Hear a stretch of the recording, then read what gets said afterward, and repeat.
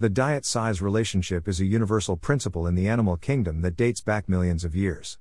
Find out how human activity is disturbing that principle's balance and the implications for species extinction. Spending my summers at our family cottage growing up gave me a profound appreciation for nature. The diversity of animal life was especially intriguing.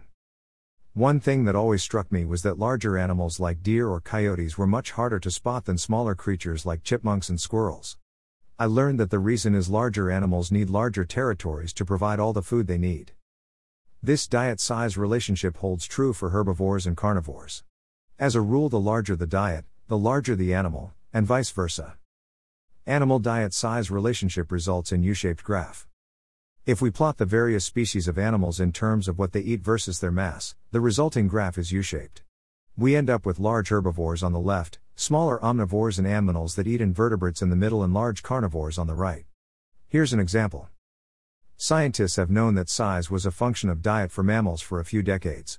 Now, a study published in the journal Nature Ecology and Evolution shows that this pattern applies all over the globe and goes back to the dawn of life on Earth. Beyond that, it also applies to animals other than mammals. Land-dwelling birds, reptiles and saltwater fishes also display the same U-shaped diet-size relationship. The researchers' motto has become U stands for universal. Diet a species eats drives its energy consumption. The diet a species eats drives its overall energy consumption.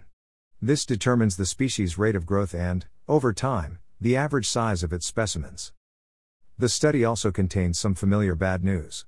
As in so many areas of ecology, human activity is disrupting this fundamental diet-size relationship in ecosystems.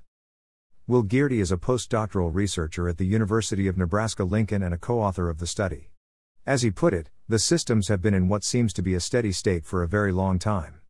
It's concerning what might happen when they leave that state. Connection between diet and size is a balance. Like most things in nature, the connection between what a species eats and how large it gets is a balance. Diet drives size, but at the same time, the availability of that diet constrains the amount of food that's available in the habitat. You can be as big as your food will allow you to be, Professor Gearty explained. At the same time, you're often as big as you need to be to catch and process your food. So there's an evolutionary interplay there. If we think about a herbivore like a cow or even an elephant, we can see that grazing animals can grow to massive sizes. This enables them to forage over very large tracts of land. Plants are relatively low in nutritive value. Since plants are relatively low in nutritive value, herbivores have evolved longer and more complicated digestive tracts. These enable plant eaters to draw as many nutrients as possible from their food. Carnivores need to be able to prey on these ever larger herbivores. That leads to a sort of arms race as natural selection favors bigger and stronger specimens who can catch up to and bring down oversized grazing animals. Omnivores like raccoons have more choice in their diets, but they tend to focus on small, highly concentrated foods like nuts and small insects. This limits their potential size. Animals that eat invertebrates are the smallest species. Animals that eat mainly invertebrate animals like robins are called invertivores. Because their prey are so small, and their habitats so competitive, they end up being the smallest species. The researchers wanted to find out if the U-shaped diet-size relationship applies to species other than mammals. So, they looked at body size statistics for roughly 5,000 species of mammals, 9,000 bird species, over 7,000 kinds of reptiles and 2,800 fish species. Most vertebrate animals follow the same pattern.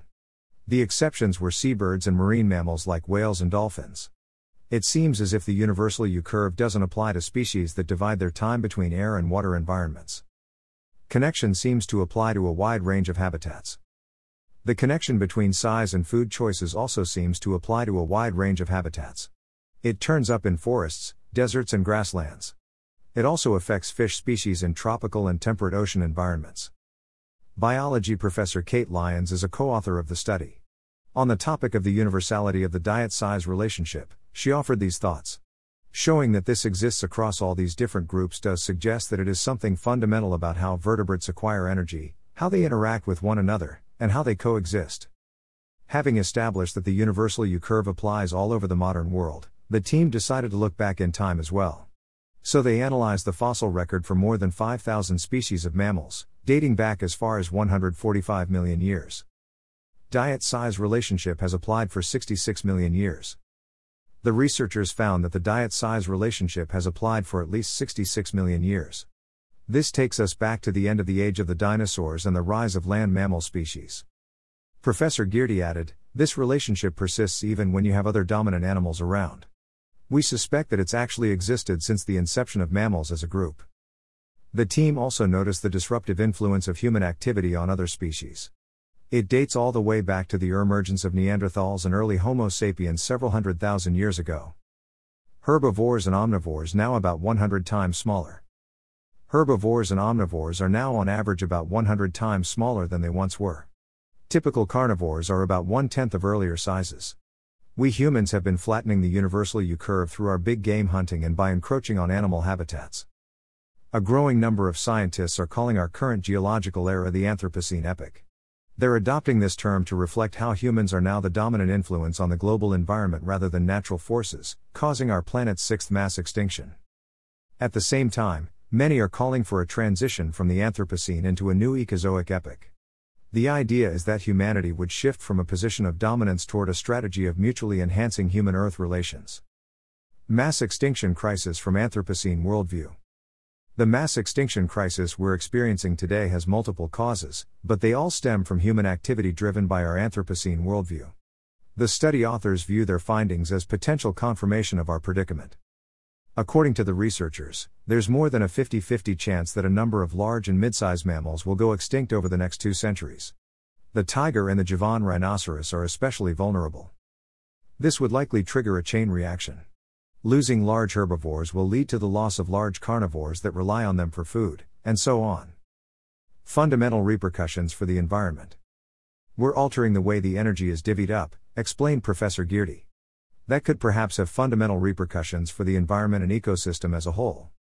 You keep seeing, in ecological literature, people speculating about how ecosystems are less stable now, and less resilient and more prone to collapse, concluded Professor Lyons. I think this is just another line of evidence suggesting that may indeed be the case in the future. We always have more to learn if we dare to know. Learn more. Humans disrupting 66 million-year-old feature of ecosystems. Anthropogenic disruptions to long-standing patterns of trophic size structure in vertebrates. Mass extinction happening again. Biodiversity always wins. Animal movement disruptions threaten biodiversity.